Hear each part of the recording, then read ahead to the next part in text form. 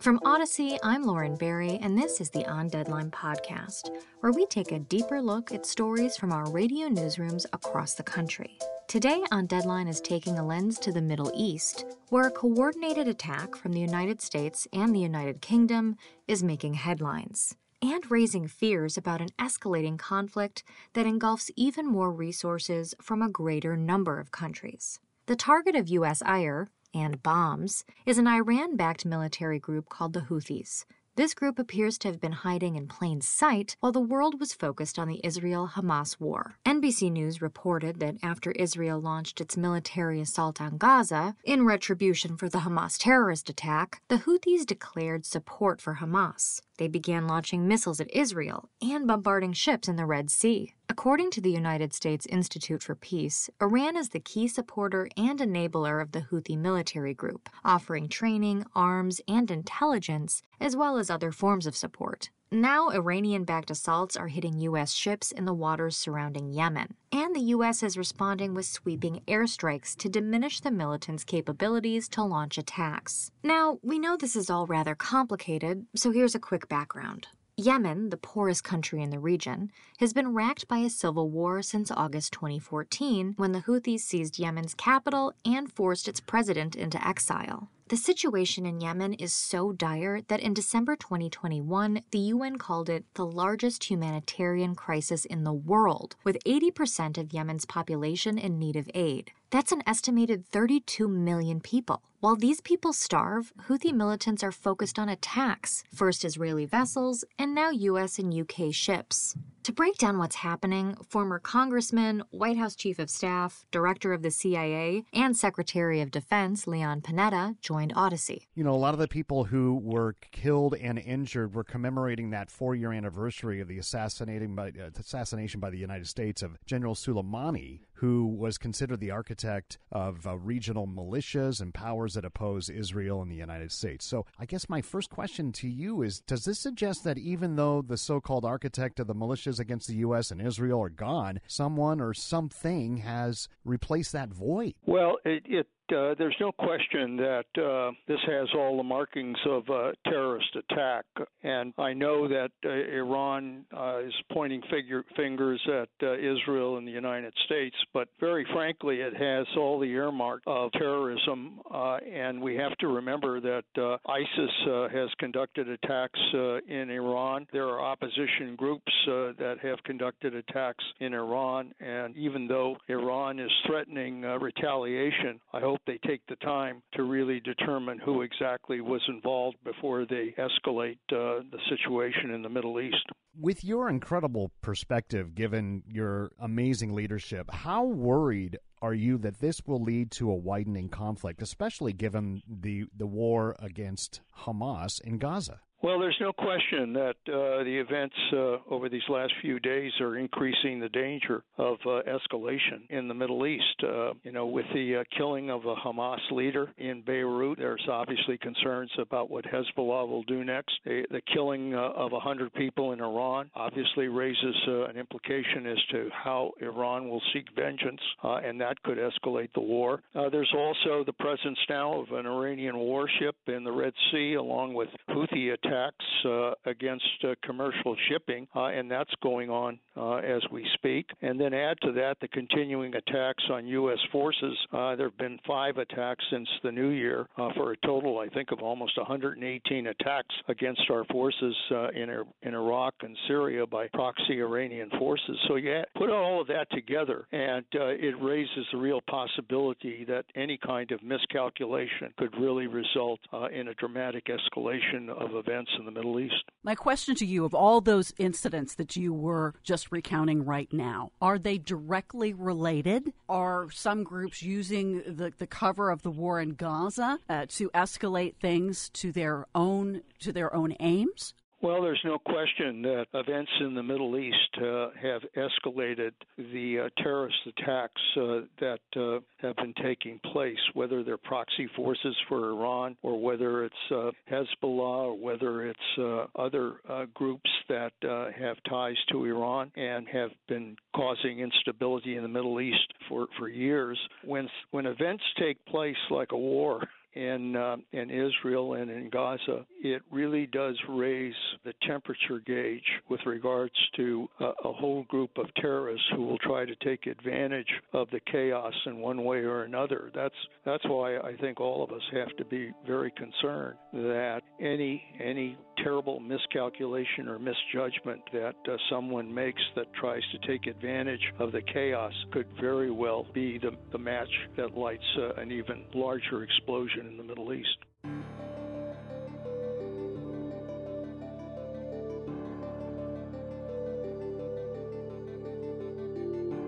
In the Red Sea, several U.S. commercial vessels have found themselves in the crosshairs of the fighting in the Middle East, with reports of attacks occurring throughout the end of last year. Now, some are wondering if the attacks could cause a disruption in the global supply chain. Joining Odyssey to discuss what impact the ongoing fights could have on the supply chain is Dr. Jason Miller, a professor of supply chain management at Eli Broad College of Business at Michigan State University. So what is the current situation right now? Are shipping companies able to safely reroute their vessels?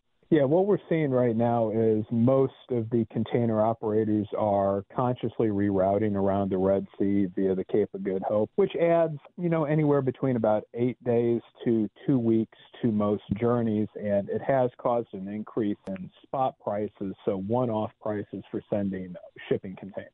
Is that pretty much what we can expect to see in terms of an impact for consumers, just continually rising prices? So I'm very much not worried about this causing any type of serious inflation because it's important to understand that the vast majority of stuff that moves in containers moves under contract prices that are fixed for a year. And so an importer like Walmart, they're the largest importer in the United States. They're not being affected by this from a price standpoint yet. And right now, this is a unique time of year because we have Chinese New Year coming up in February. So there's a rush to get containers out of East Asia in January. But once Chinese New Year kicks in, factories, shut down, there's going to be a little bit less pressure.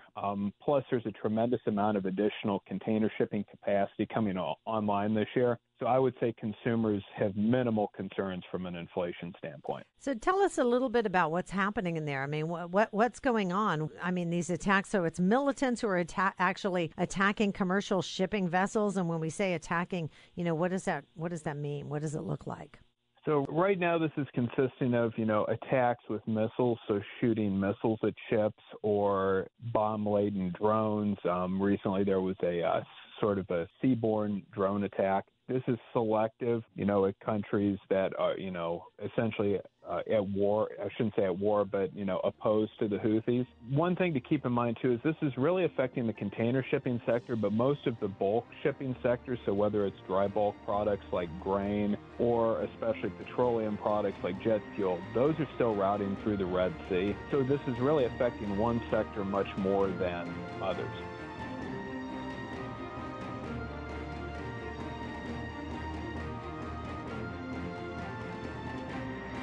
In response to the attacks, the U.S. and U.K. have launched strikes against the Iran-backed rebels in Yemen.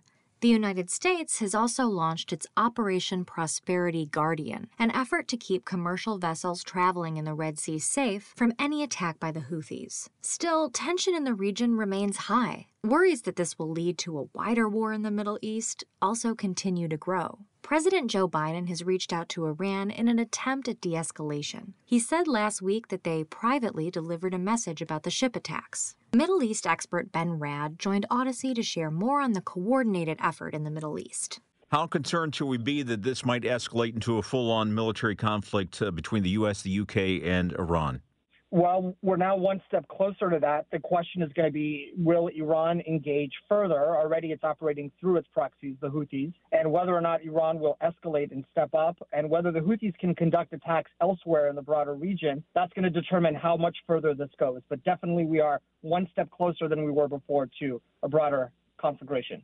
Is the Israel-Hamas war, was it what Iran was looking for to open these gates like this? Yeah, it's sort of a linkage that Iran is trying to make. It's trying to create this idea of solidarity. Obviously, Iran, a Shia country, the Palestinians and Hamas being Sunni Muslims. So there is no natural alliance there. But as Iran tries to assume the mantle of leadership in the broader Muslim world, this is the overture that it makes, the steps that it takes in order to to really establish its bona fides with other Muslims and Arabs in the region, even though it doesn't make a whole lot of sense in terms of their own ideology. What is Russia's role in this? As we know, Iran and Russia have been making their ties a bit closer, especially as the Israel-Hamas war has been heating up. Is Russia behind this?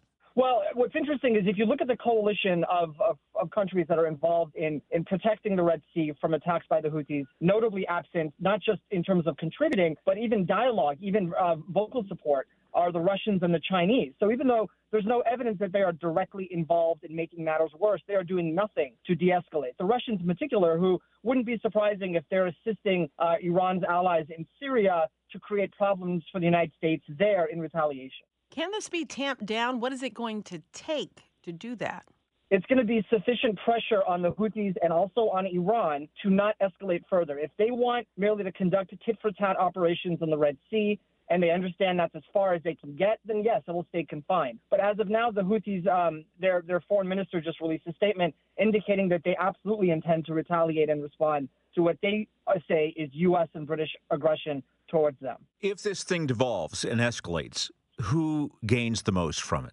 Well, if it does anything to weaken the Houthi position, it undermines or weakens Iran's proxy in the Arabian Peninsula. On the other hand, there is no defeating the Houthis in this instance. The Saudis weren't able to do it after years and years of trying an 8-year war. And so if the Houthis emerge from this having survived, it emboldens them and by association, Iran, which is its patron.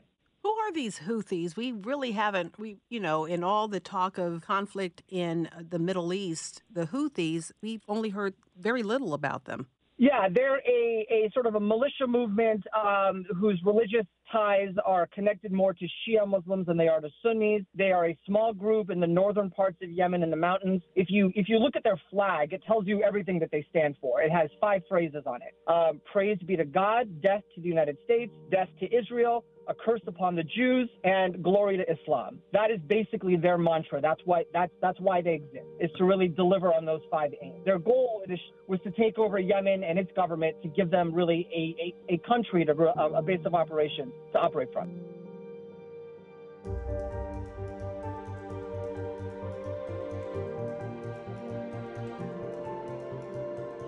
With war still waging in Ukraine, Israel, and Gaza, the United States and its allies have found themselves walking a tightrope. While the president wants to continue to support the efforts by both Ukraine and Israel, he risks upsetting Russia, Hamas, and their allies. Al Jazeera even reported that, quote, the U.S. is acting as arsonist and firefighter by urging both Middle East de-escalation and backing Israel and Gaza. And Americans are less likely to support war efforts now than they were just a few months ago. According to a recent Quinnipiac University poll, 45% of Americans support providing more military aid and 46% oppose it. This is compared to 54% who supported it back in November. Senate Minority Leader Mitch McConnell has supported the bombings, saying, the United States and our allies must leave no room to doubt that the days of unanswered terrorist aggression are over. On the other side of the aisle, Democratic Representative Barbara Lee said, violence only begets more violence. As for the Houthis, it appears that their demands are clear. They've said they'll end attacks on Red Sea ships in exchange for Israel halting strikes on Palestinians in Gaza. So far, these strikes have killed at least 23,000 people, most of them women and children. In statements last week, Israeli Prime Minister Benjamin Netanyahu indicated that he doesn't have plans to end the war against Hamas anytime soon. In a video shared to X on January 13th, he said, quote, continue to the end until absolute victory. This show is produced by Joe Hiti, Christy Strawser, Myron Kaplan, and Bill Smee. I'm Lauren Barry. Thanks for listening to On Deadline, Odyssey's serving of a top news story just for you. Subscribe on the Odyssey app or wherever you find your podcasts to stay informed.